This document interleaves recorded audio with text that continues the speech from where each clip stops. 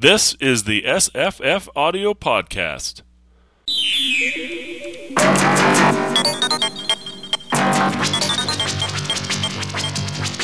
I'm Scott. I'm Jesse. I'm Tamahome. And I'm Jenny from Reading Envy. Hello, everybody. Hello. Hello. Howdy. Hey. Well, today we get to talk about a novel by Joe Walton called Among Others. Yay. It just won a nebula. It just won a nebula. So you only find out what "among others" means at the end, I guess. I was trying to figure it out all the way through, and I was like, "What the?" I kind of it must have. Well, I know it has multiple meanings. Does it? I was thinking "among others" was her kind of finding her people, both in the science fiction world, and then the whole fairy and magic thing going on. So yeah, I thought it was both. So she was among her type of people, and she was finding them throughout the whole book. Yeah, I guess so. The only other way to look at it was probably the proper way. This is the most meta book ever, I would say. Yeah. So, I heard Tam posted an interview with her, or discussion with her on the Coode Street podcast that had her talking about the book a fair amount. And one of the things she was saying was that she didn't like it when people asked her what her favorite book was. And I have the same problem. I mean, I don't have a favorite book. I have a favorite book I'm reading at the moment. I have a favorite book to read in the bathtub, maybe that's beside my bathtub right then, but I don't have a favorite. I have many, many favorites. And so she could say, I guess she could say as an answer to that question, what's your favorite Heinlein book? And you say, Red Planet or something, among others. There's another meaning. That might be the meta answer, because it's certainly not in the book other than, I guess, interpretate. I don't even think it's actually, those two words are right beside each other anywhere in the book other than on the title page. Right. I think right at the end we get the among and then among a few or something like that. Yeah. So the books are her friends. Yeah. A lot of interlibrary loan love in this book. Interlibrary loan. Yeah, I think the word interlibrary appears more in this book than in any other book, except maybe a library textbook or something on how to be a librarian. That interlibrary loan as much as her, that character, other than me. I always talk about interlibrary loans because it's the way you get good books. So that's why this was a good pick to Scott and Tam and Jenny. Thank you very much. Mm-hmm. Yeah, it says interlibrary loans are a wonder of the world and a glory of civilization. Yeah, that's awesome. I sent that quote to my interlibrary loan librarians who are always getting me my obscure science fiction books, because we have like the state borrowing and then the international one, and the state I live in doesn't even have the books I want to read sometimes. So wow. I have this experience too. It was just so cute to hear it in the Welsh accent too. I mean, because of course we all listened to the audio. Yeah, I did. And interlibrary loan was cute. What's the farthest you've got a book from in the interlibrary loan system? Amsterdam. Amsterdam. Wow. Holy cow. That's impressive. How about that? That's neat. How about from Wales? Not yet. Farthest I've got is from Yukon, and that's only next door. Yeah. So. Well, and the other side of that, one of the things I really loved about this book is interlibrary loan is great because that gets her the books she wants to read, but the part that she doesn't necessarily even recognize as a youth is the effect that the librarians are having on her life, the way they look out for her and reach out to her. They have no choice. They're under spells. They're in the caress. Well, you can explain that away if you want. But that's a pretty true experience, I think, of a lot of children who are kind of loners. I think they often befriend librarians. And so it was nice to see that in there. Yeah, that's neat. She even said that she might become a librarian, but only at a bigger school where they have more. Maybe a science fiction librarian. Exactly. So the other thing that's strange about this book is there's not much of a plot. I mean, it's there. Yeah. It's very slow paced, which I'm not normally a fan of. But I was telling Luke recently about this book, and I was telling him basically it's a whole bunch of book reviews. Yeah. It's like an episode of SFFaudio. I guess kind of, yeah. I really liked the book, but I was definitely more interested in the parts where she was talking about books, which there is one heck of a lot of parts, than the parts that she was talking about magic and fairies and things.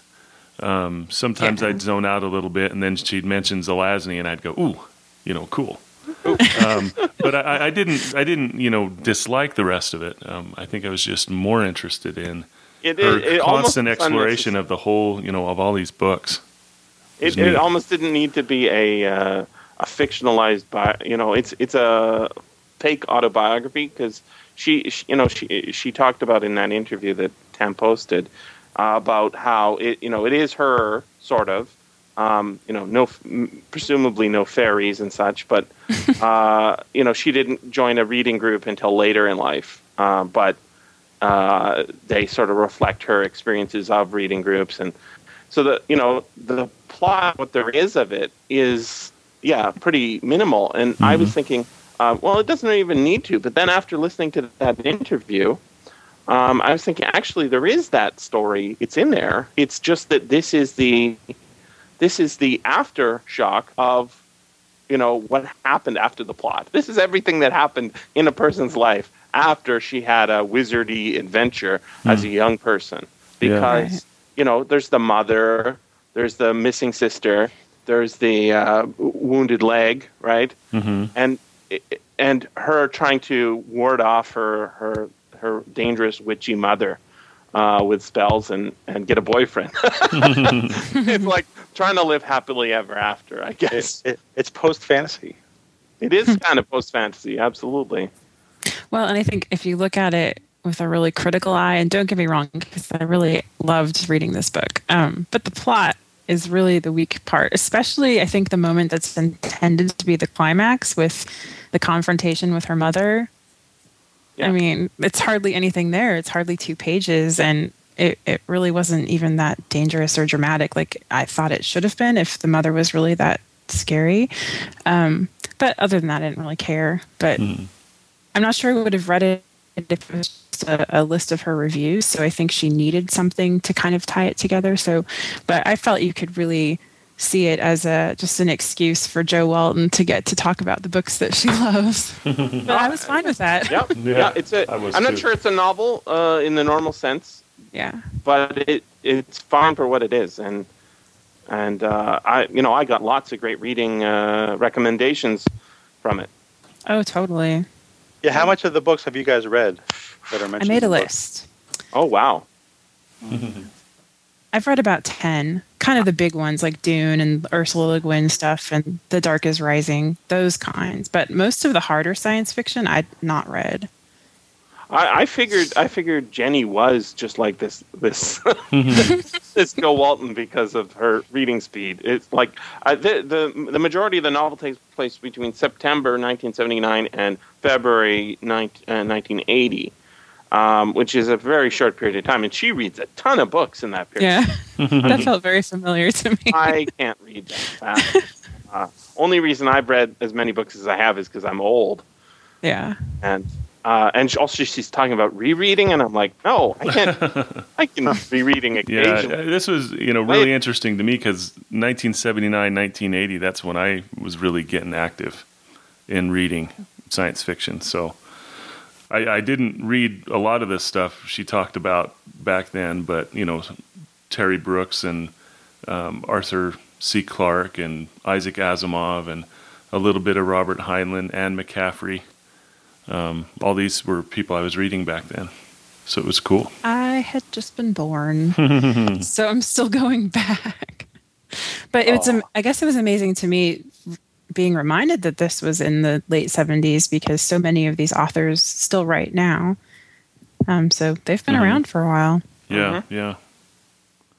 But we still talk about that as I think a lot of the meta talk, just the regular talk in the book is about the point. I mean, there's a lot. Oh, actually, I might be confusing it with the with the interview now. It's kind of hard to distinguish, but a lot of it is about the place of books in canon of what you should read. And the message, one of the messages that I got was Delaney's really, really good. You should go and read some Delaney.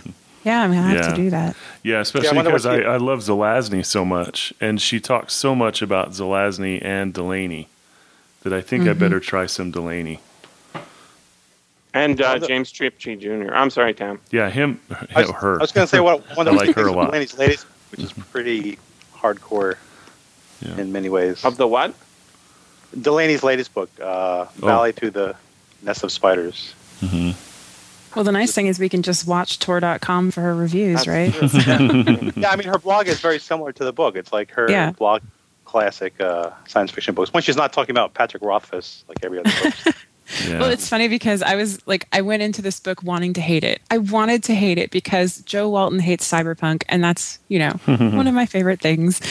And I couldn't make myself hate the book, unfortunately, but I did notice a distinct lack. It's a pre-cyberpunk book, so you don't get any arguments about how bad cyberpunk is. And that's true because it's 1980 is the cutoff, right? Yeah. You know what I love the most, and this is just a really personal thing, that Moore uses the litany against fear from Dune. Oh yeah. When she's frozen in her bed because her mother has paralyzed her, and when she's in pain. And I use this all the time. I used this at the dentist the other day. So it really works. That is awesome. It really does work.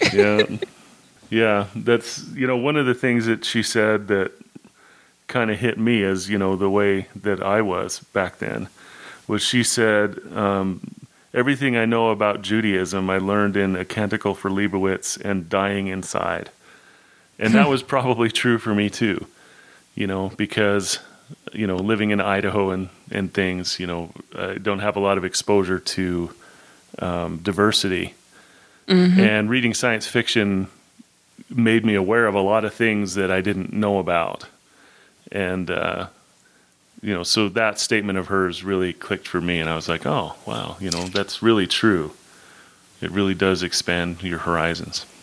I think there's some, a lot of good books in this list, and I absolutely agree. It is an education to read science fiction. I want to go and read all those Silverberg books that I haven't read, and most of them just have appeared on Audible recently. So. Yeah. And I thought I was well read on Zelazny because I love him so much, but I have not read. I'm looking at the list here. Creatures of Light and Darkness I haven't read. Doorways in the Sand I haven't read. The Dream Master I haven't read. And Road Marks I haven't read. The rest of them I have. If you guys haven't read the Amber novels, the first 5 Amber novels they're very short novels, so all 5 together probably makes up maybe a 600-page book. Maybe a little bit more than that, but not that much. But they are terrific. Starts with 9 Princes in Amber. Excellent book.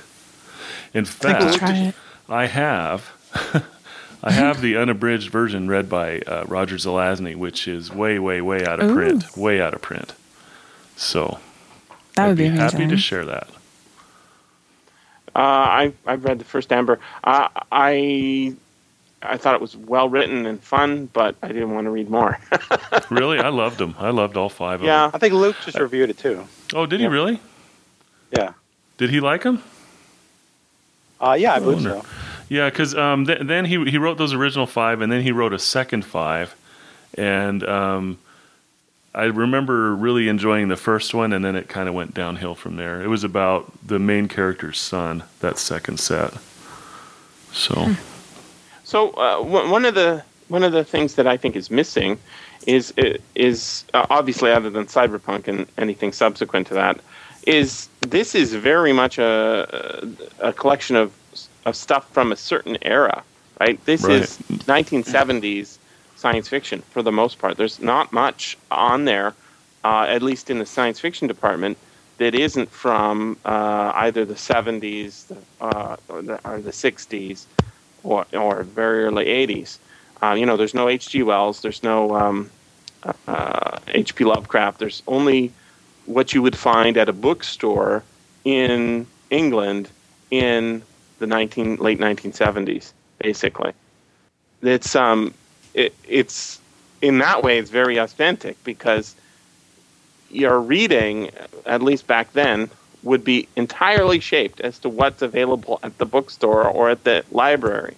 Absolutely. And unless your copy of your book says inside, you're looking at Random House and you open it up and it says other books by Roger Zelazny. Unless it says all his other stuff published by other people, you wouldn't know some books exist, because you're unable to access the internet. Doesn't exist yet, at least not in the way that we see it now. And unless you know of Worldcon that's happening near you, you're reading Ansible or something like that, you wouldn't be able to ask other people, or even think to ask other people that those books exist. Well, did all of you have some kind of a person that was suggesting things to read when you were young? Mm-hmm. I didn't have that. Not so. In the science fiction world. I kind of, I watched Star Trek and then started going to the bookstore. I would buy these Star Trek books, and then that turned into buying other ones, and then finding books at the library and things. But my science fiction reading was all on my own. I didn't have anybody saying, hey, you ought to read Arthur C. Clarke, or you ought to read this, or you ought to read that. I cast a spell specifically to help you. Hey, thank you very much. I appreciate that. So it went back in time, just like she said, and it adjusted everything so that we would meet today to talk about this book. I actually used to read the Comics Journal, and there was a long interview with Harlan Ellison, and he name-dropped all these authors, and then I dutifully picked up whatever he recommended. Oh, really? Yeah, that's. But then I never finished like 75% of them. Yeah. You're welcome. But then so I kind of wish I had them today, because then I could go back and read some of them. Yeah, so my whole connection was a used bookstore called The Bookworm, and in there there's just used paperbacks, and I would go there, I don't know, once a week, once every 2 weeks, and just look at all of them and buy some. Yeah. I'd be there for hours just looking at all the paperbacks. Scott, did you notice that Joe Walton's alter ego didn't read past the first Dune book? You bet. I did. I still think number 2 is worth it, and I'm gonna read number 3 one of these days. I really will. All right. Well, and she had the advantage of her father being a science fiction fan, which was, this really nice connection to a man she didn't know. Yeah, right. And he suggested some things to her too, some that she liked and some that she didn't. But I loved that. Suggested some horrible things to her. That was part of the plot where I was going, yeah. What's Jenny say? Do not want. Oh my God, that was horrible. Yeah. Super creepy. And she took it far too in stride for me, for my tastes. Yeah. Well, the moment she walks into his but the moment she walks into his library for the first time, and she expected to see Dickens and Trollope, and instead she sees a whole bunch of paperbacks, and most of them are science fiction, and she relaxes for the first time. Yeah. That was a great moment. And I love that. And she said something like, "I can stand anything if there's books." Yes. I thought that was cool. Yeah. Yeah. Yep, that was neat. I'd rather have Heinlein than a headmistress. Well, and it's interesting because she credits Heinlein with her worldview being more expansive. It's kind of like what you were saying earlier, Scott, about reading science fiction to learn more about things that you didn't know about or weren't around. Yeah. And she credits him with maybe having a more expansive view of sexuality and love. And I think that isn't what we hear most of the time about Heinlein. So that was interesting, I thought. You bet. Yeah. One of the things that I think was really nice also is that although it is actually mostly about science fiction, not even about fantasy, there's a bit about Tolkien and Lewis, but not much. It's mostly a science fiction reader's discussion. The majority isn't science fiction, isn't fantasy. It's nonfiction, or just general fiction by good authors, or I don't know what it is, philosophy. So there's a Communist Manifesto, there's a bunch of Platonic dialogues, and there's lots of talk about that. And I thought that was really, really useful, because those connections are extremely strong. I mean, the Communist Manifesto is a utopian book. It's about how the future is going to unfold and why it has to be this way. People took it as a blueprint, perhaps, but just because when she goes and visits that I can't remember his name, but the old Jewish guy who's got a bunch of books on his shelf that she borrows. Sam, right? Sam. Her grandfather, I guess. That sounds right. Yeah. That is really good dialogue. The talk about how to what books are for is not just finding the truth when they're not fiction, and they're not just for entertainment. They're about he says. She says at one point, Plato wants you to argue with him. And that's exactly right. If you go in and you come out of reading the Republic saying, I totally agree with everything, you completely misunderstood the point, which is you need to think on your own and argue for everything, because you can't figure things out just by adopting a worldview. You have to argue and figure out your own understanding of how the world works. Mm-hmm. Yeah, it's funny because she talks about the scientific method, and she and Wim, test things out a lot. But I think it's also true in how she uses what she's read. The Tolkien, she uses very heavily in her play. Like, she and her twin would try to make the elves speak the way that Tolkien makes them speak. And so it was like they knew that wasn't really their experience, but, they would try it that way because they'd internalized so much of it. And then they had this comparison almost. I really liked that little bit there. Yeah. And there's also later comparison to Shakespeare, which I think was also appropriate. But I always think that whenever you say this great writer was inspired by these things, what you're actually doing is you're actually diminishing the writer. By saying this great work of imagination was inspired by true life events, is like Titania and Oberon, and their whole fairy culture was real.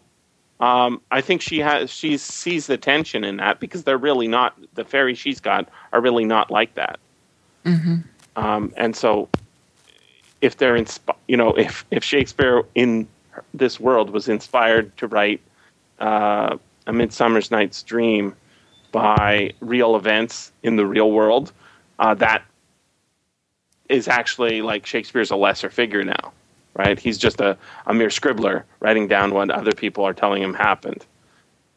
And it's not gone into too deeply, but I thought that was a nice look at it. And I do think that the world that she has constructed, the fairy world, is actually pretty interesting in that she tries to explain how it could coexist in a real scientific world by saying how impossible to understand the magic system is. She did mention Virgil. Isn't he the one that wrote the Odyssey? Yeah, it starts with the Aeneid, which is Virgil. Right.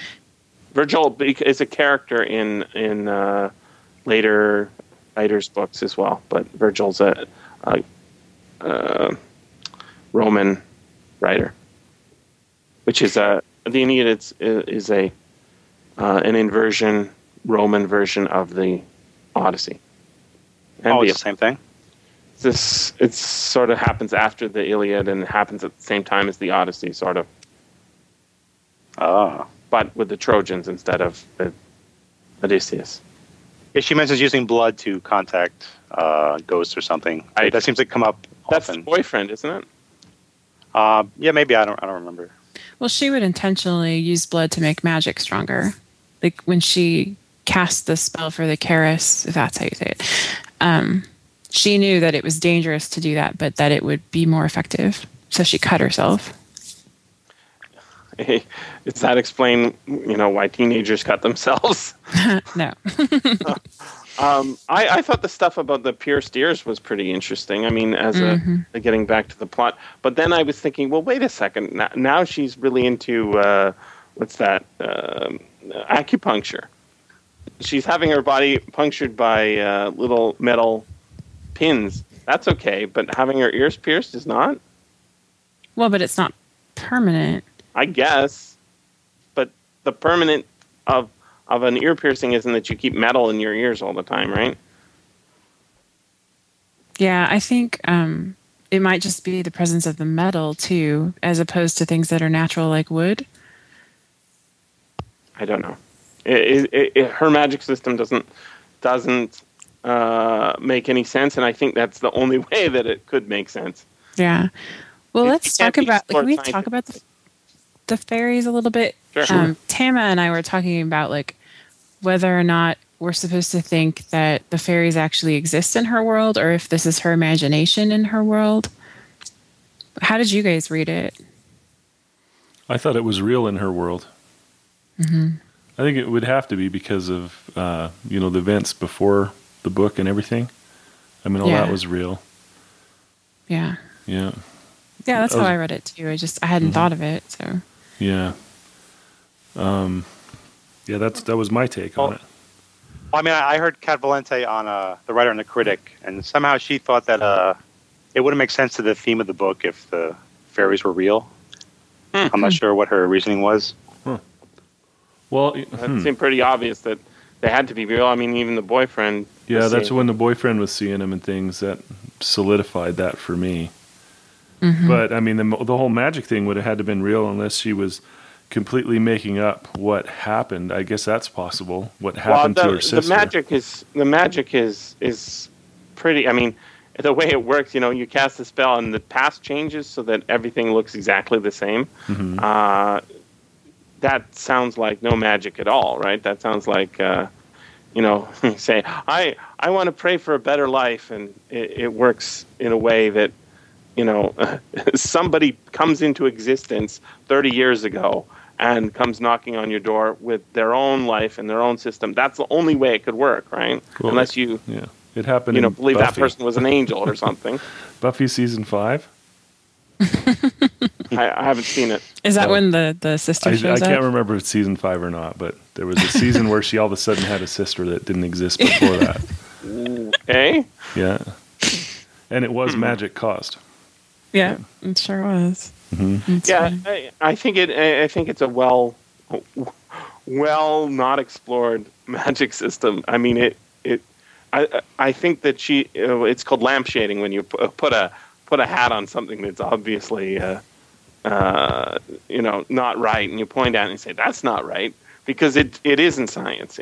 And there is a huge tension in any fantasy story as to whether they're going to go for magic being a kind of science that we haven't understood yet, or if it's just inexplicable by its very nature.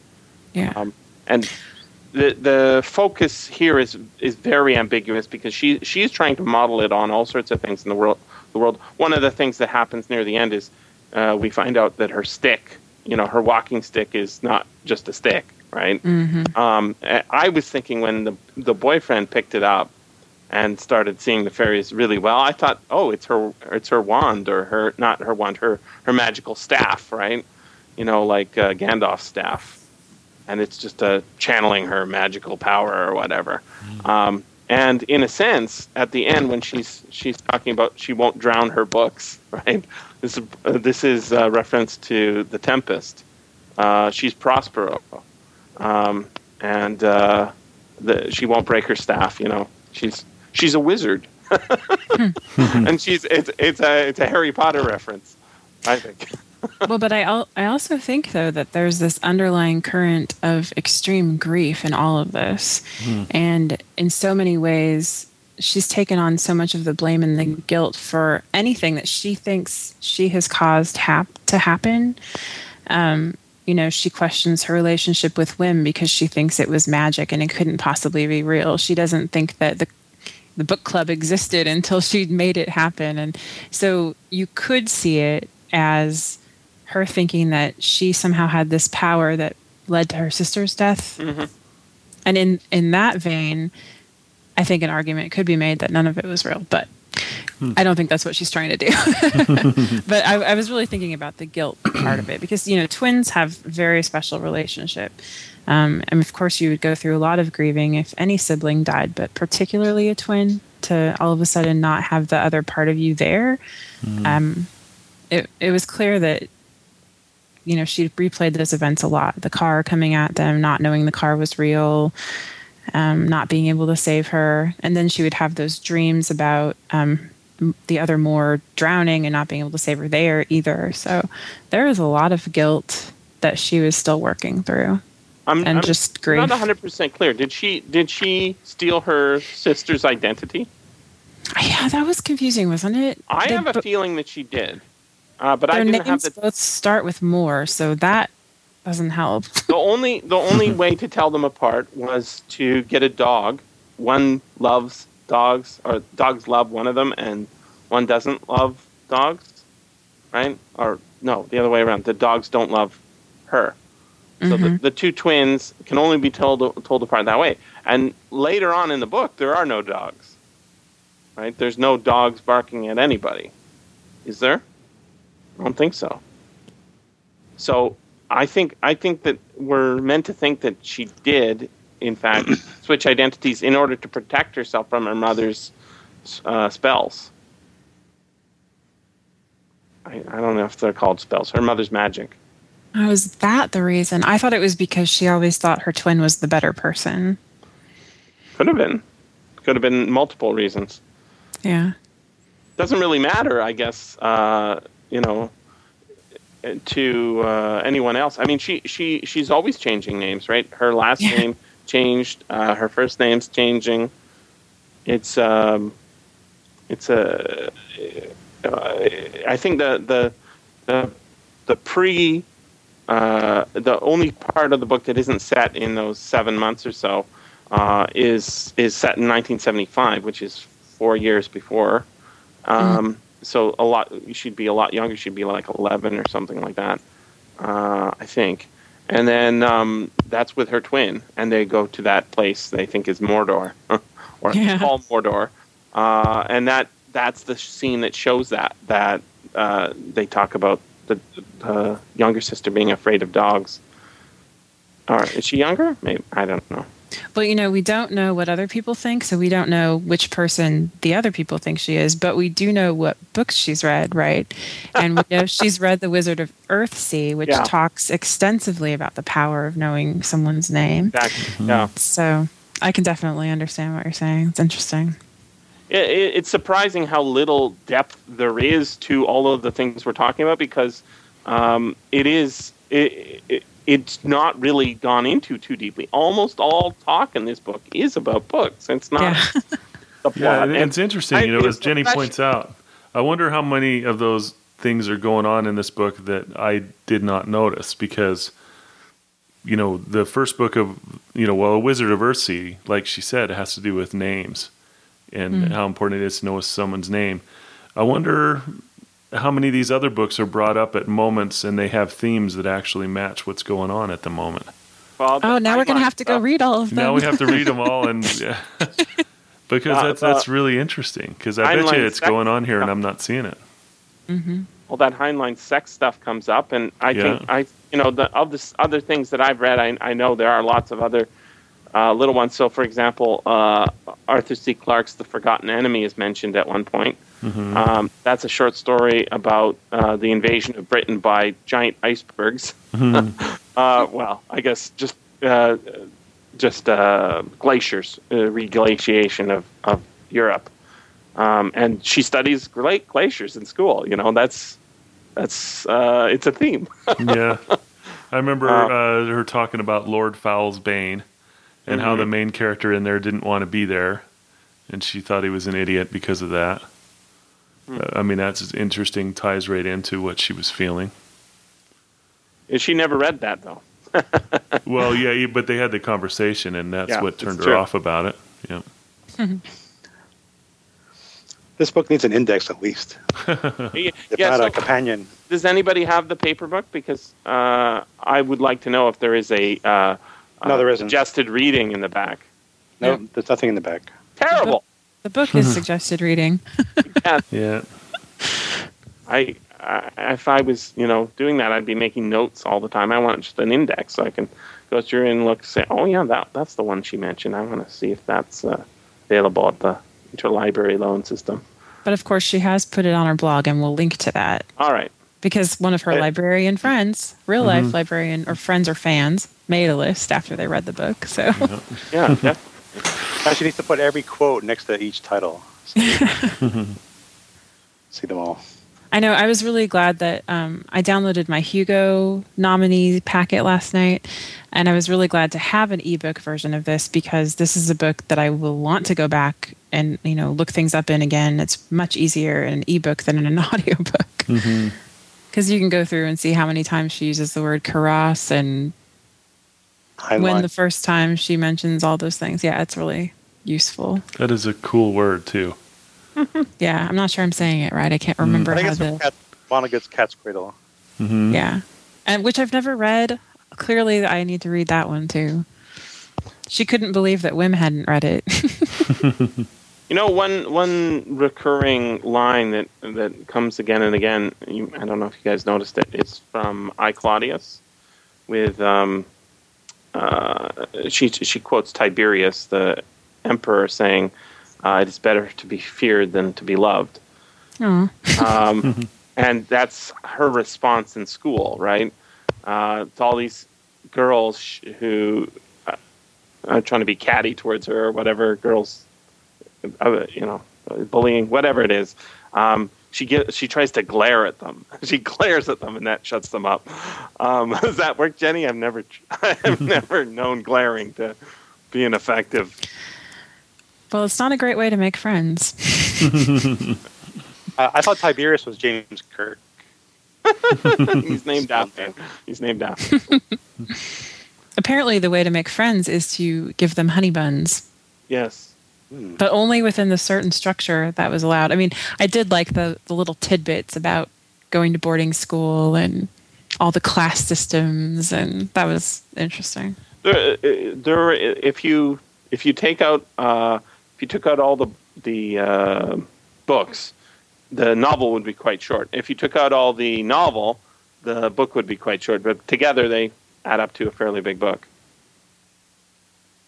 10 hours. It's not bad.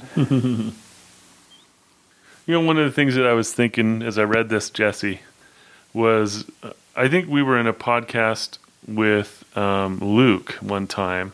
And I can't remember if it was Luke or you. Maybe I'm completely wrong on who said it, but somebody said, have you ever noticed that in science fiction novels, the characters never have read any science fiction? So it'd be interesting to write a hard science fiction novel in which part of the way they're solving their problems is by remembering the solutions to these problems in other books.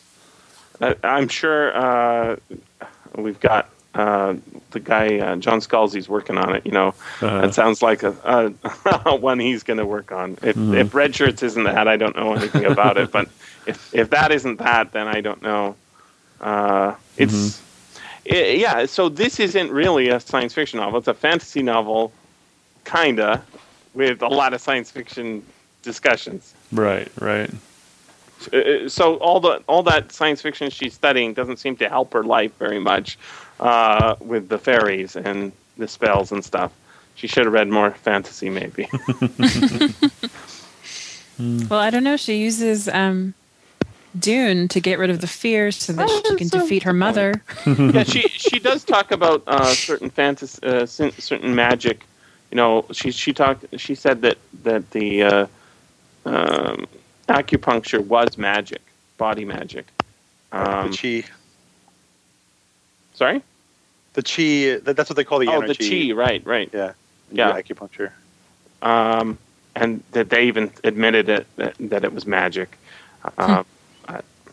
I don't know. I've never had acupuncture, but I think that part of Dune is more like magic. Doesn't it sound like it? It's like an incantation, basically, or a spell, or a mantra. Yeah, a litany. A litany. Yep. Do you guys want to talk at all about the other books nominated for a Nebula, or is that too out there. I know it's Sure. already the ship has already sailed, but So, do you wish another book won? well, I wondered if anyone read any of the other nominees. What were the others? I have the list here. Embassy Town by China Mieville, Firebird by Jack McDevitt, God's War by Cameron Hurley, Mécanique, A Tale of the Circus that I can't pronounce by Genevieve Valentine, and The Kingdom of Gods by N.K. Jemisin. Oh, I've only read Firebird. I've only read Joe Walton's one. Yeah, I'm afraid that's all I've read too. But you've read them all, right? No, I didn't make it to Firebird. Oh, okay. But I'm about halfway through Mécanique. Mm-hmm. I just wondered. Yeah. We don't have to talk about that. No, it's okay. I mean, which one? Do you think they're all worthy, or? I think I've enjoyed the ones I've read each more than I expected to. Mm-hmm. So when I first heard about them being nominated, I was kind of like, but I think God's War in particular was very surprisingly good. Because I don't usually. What kind of book was that? It's a post-apocalyptic book of sorts, where electronics don't seem to work anymore, and the main character is a woman I think she's an assassin. I read it really quickly, but it's kind of set in the desert, and there's a lot of gender role switching and a lot of. So they use like bugs as technology, right? Yeah, that's the big thing. They use bugs for everything, and people are described as bugs dripping off of them, and there are cockroaches climbing the walls, and some of the bugs are like child-eating bugs. Like, they've gone through this like nuclear, time, so things have been altered, and but they figured out how to use them for light, for energy, for healing.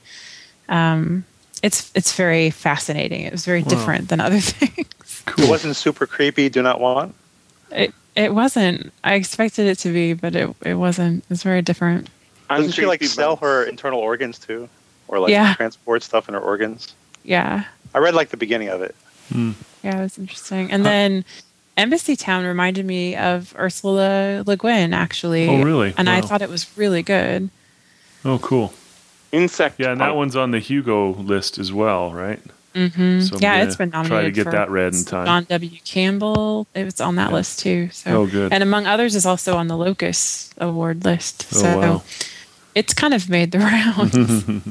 I wanted. Didn't want to make you punch him. Have you no, I thought it was great. I mean, it took me a while to read. It's very dense. It takes a little bit of patience, but I thought it was really good. Cool. What about The Kingdom of Gods? What kind of... That's a fantasy, I take it, right? It is, and there's a lot of romance in there. Uh-huh. I just recently read her more recent book, which I enjoyed a lot more than The Kingdom of Gods. But it's not that I think The Kingdom of Gods wasn't well written. It's just not my thing, really. I don't really like the romance stuff. Oh, I see. Jenny, do you know how many of these are the beginning of a series? Because it sounds like Walton's book is not. Embassy Town is not. God's War and Kingdom of Gods are. I don't think Mécanique is, but I haven't finished it yet, so I'm not sure I can tell. What about Firebird, Tam? Do you know? Firebird's part of a long series. Yeah. Oh, is it? Well, I mean, they're all self-contained stories, but it's the same character over and over again in a series. I thought it was okay. I didn't think it was like it didn't bowl me over, but it was okay. Yeah, I just didn't get to that one. I really like what Joe Walton has to say about series, and I think I haven't been reading her blog or her Tor.com posts, but I think that it's good to find people you can find recommendations from based upon the fact that you have similar hates. I hate series that go on forever. I hate the first book in a 6-part series that the other books haven't been written. And I hate long novels. Mm-hmm. Yeah, I love what she did on tour, going through those Hugos and asking questions like, did the right novel win that one, and what else was out that year? I thought that was kind of neat. I enjoyed that a lot. It's fascinating. Yeah, she's supposed to be reprinting all the Hugo nominated novellas and then analyzing. Cool. That'll be fun. She was also saying how much time to get the rights on it. Yeah. The other thing I wanted to say related to the Nebula Award, since we've seen the winners this morning, and we know that The Paper Menagerie won for short story, which we had that discussion earlier. I know the bees didn't win, but did you notice there's this one moment in Among Others that made me think of the Paper Menagerie when she's fighting her mother and she's sending her the arrows that are made out of the pages of the books. Mm-hmm. And she turns the book pages into trees. And she says something about how paper always wants to be trees. And I thought about the paper wanting to be lion instead. Oh, wow. Or dragon, or... It was just a cute little connection between those two winning. Oh, that's cool. Well, that puts the Paper Menagerie into a more fantasy world even than it is, I guess. Yeah. I was thinking in that point in Among Others that the boyfriend was right about the fairies being ghosts, and I'm not sure he's wrong. If you think of the way the ending works, when the fairies get their plan going, I guess because of the mom or whatever, the introduction in the 1975 sequence, I think that might be something that's going on, and it's probably it probably does have to do with some other fantasy book or science fiction book that's mentioned that I don't recognize because I haven't read it. But I bet if you've read all of the books on that are mentioned, you would probably get even more out of it than I did. That's what I was thinking. You probably have to be really well read to appreciate this book. Yeah, the more you've read, the more you'll like it, perhaps. But unlike some books that name drop a lot of books, it doesn't make me hate the author. It makes me actually want to read the book. So, good job, Joe Walton, for that. Oh, yeah. I don't know if you've ever read a book where you just get exasperated because... you can't keep up with what they're talking about. Are you talking about Hyperion by Dan Simmons? No, I haven't tried that one. I remember thinking that with... that book is so good. That has a ton of literary references to it. Yeah, but I don't think it's books. They're not books mentioned. It's just they're sort not. of, it's in there. It's just obvious. Right. Oh, okay. It's like references or something. Yeah, it's allusion and parallelism and stuff like that. What kind of book are you talking about, Jenny?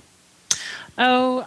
I'm not even sure I could give you a good example. It's just there's a certain time period of literature where there's just this canon that they assume everyone has read. So there are often references to books within that canon, but coming forward into where we are now, the canon isn't really the same. So I wouldn't have necessarily read all the philosophers. And you know what I mean? So I just... Well, there's bad writing, just trying to show off. This isn't a show-off book. No, it's not. It's a love. It's a book love book. So. Yeah. Which I just appreciated that because it made me want to read what she's talking about rather than being discouraged, I guess. So I have the list and I'm ready to work through it. I think you should take off a year and just finish them all. Oh, yeah. Will you pay my salary while I do that? I would do it. That's Maybe cool. There's a grant in there somewhere. There you go. There you go. Oh, wouldn't that be cool? Write a thesis. Yeah. 7 months ought to do it, considering it. She did it in 7 months, right? Wow. And that's true. Yeah. And she got a boyfriend. She's quite busy. She's going to therapy. Plus, she was doing schoolwork somewhere in there. Presumably, yeah. Third in her class. Well, those conventions are mostly men anyway, so that'd be a good place to find somebody. So, if you were going to pick from this list of books to read next, which one would it be? The ones that you haven't read that are on this 49 book fiction list, and I can't imagine this is complete. Is it complete? Only 49 books or 49 authors are mentioned? It's 49 authors, but some of them have many books mentioned. So I would start with Zelazny because she mentions him so often, and I've never read a thing that he's written. 9 Princes in Amber. Get that one. I've already put it on my to-read list during this conversation. How about you guys? Where would you start? For me, there was 3 that I really would love to read like right now. And one of them is Inverted World by Christopher Priest. Stand on Zanzibar by John Brunner. Love that book. Which is apparently a masterpiece, right? It's amazing. Yeah. I should read that too. And then Well, actually, there's 4 because she mentioned Pavane by Keith Roberts, and that's been on my list for a while. But the other one is The Wind's 12 Quarters by Ursula Le Guin, which this book says is the single best single author collection on the planet or something. I can't remember how she put it, but early in the book, she mentioned it and said, oh, it is fantastic. And I actually have it, so I need to get it read. Yeah, definitely. Piece of cake. I mean, I'm tempted to try more of the older Delaney books, even though I keep having problems reading other ones. Yeah, I'm tempted by that too. Yeah, Babel 17, she was staying alive at one point to finish that book. That was her motivation to stay alive. Yeah. I'm right in the middle of Babel 17. I can't die. That's what the fairy means when he says halfway. Yeah. It's not about anything else. It's the book I'm reading. Yeah. Can't get a better blurb than that. Yeah. And maybe A Touch of Strange by Theodore Sturgeon. It's an anthology. Mm-hmm. She said it was good, but it was weird. Yeah. He is a weird guy. I'm still looking for that story where you said it's like one person's head and one person's nose or something. Yeah, I'm trying to remember. Maybe it's in that anthology. Yeah, it's not. It's a novel. Oh, it's a novel. I believe so. It's not. It's not. It's one person's eyes and one person's skin or something, and one person's. It's 3 brains. 3 brains in a Jello mold, basically, on Mars, I think. Can someone on the internet figure out which book this is? Yeah. Yes, please. Is it a book or is it a short story? I think it's a novel, but I could be wrong. Maybe it's not even like the theater surgeon. Now that I think about it, I don't know. But back then, maybe novels were 200 pages. The other one that I've been looking at for a while that I'd like to get is Neville Shute's An Old Captivity. That's a interesting book. It's a parallel story in which it's set both in Viking times and in the modern day. And I believe in the modern day, the people are reincarnations of the people who are in the Old Norse period. And Neville Shute's a really good writer.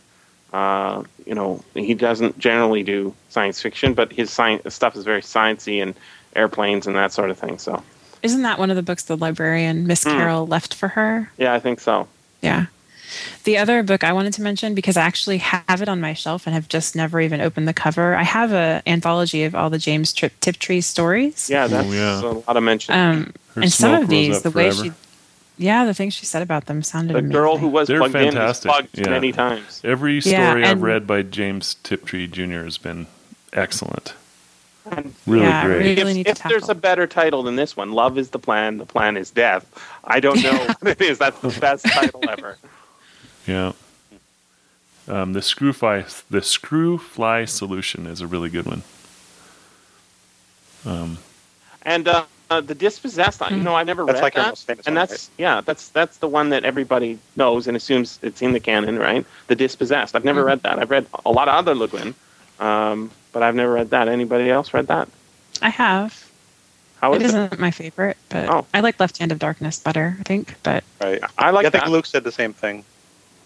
He liked Left Hand of Darkness better than Dispossessed. I've read Left Hand of Darkness.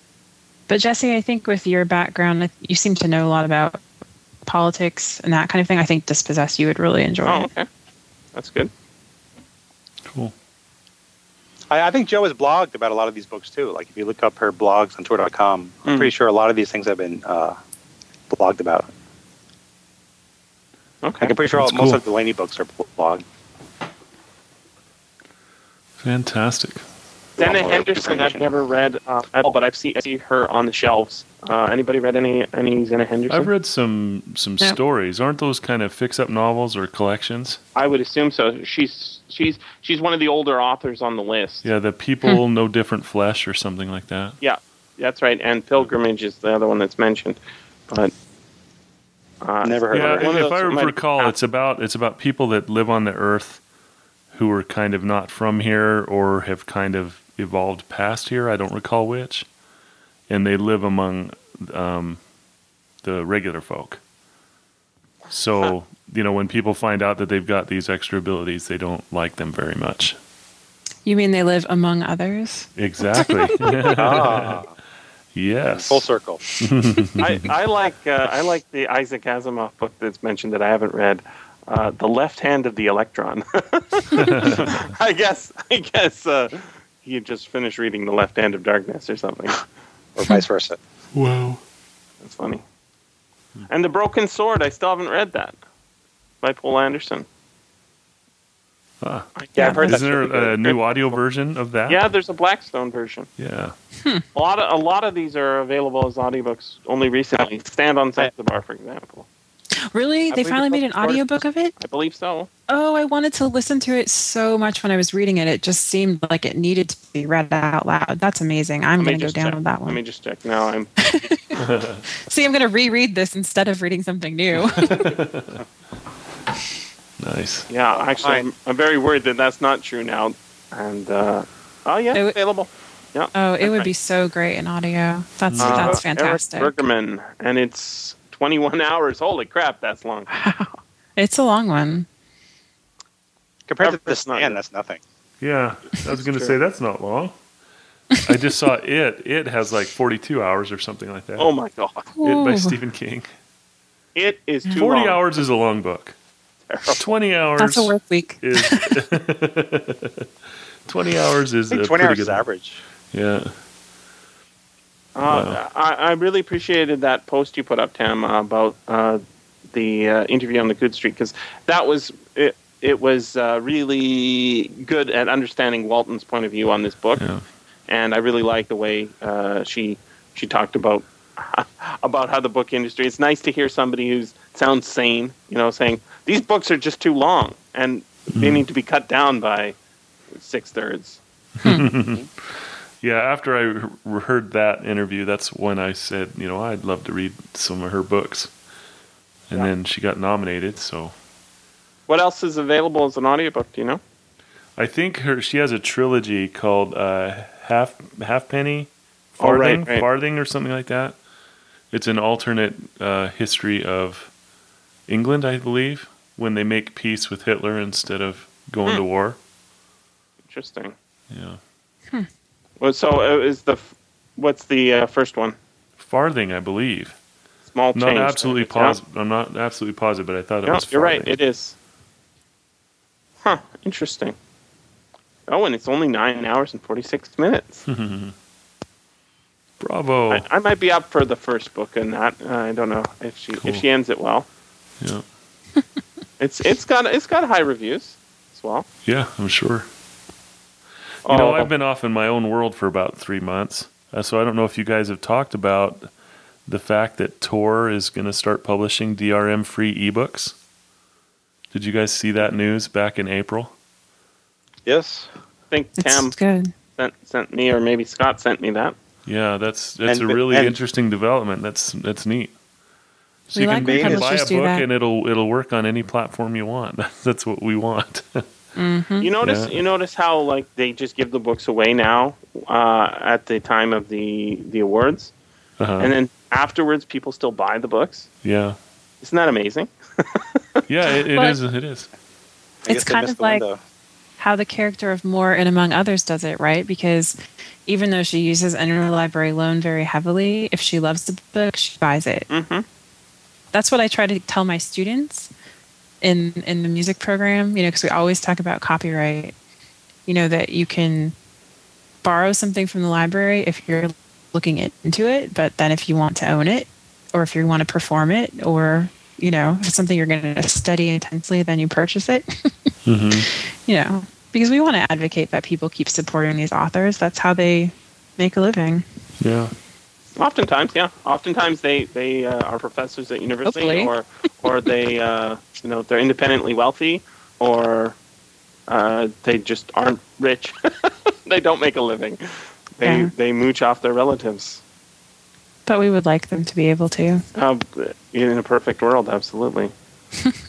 I think that the main thing is making it so that when you bought a book, you don't have problems using it because of some mechanical impediment that makes you not be able to use something that you purchased. You should also be able to share an electronic version the same way you could share a print version. So I think that's where this book went wrong. Is she's written it upside down in Latin, left-handed or something, right? Why does she do that?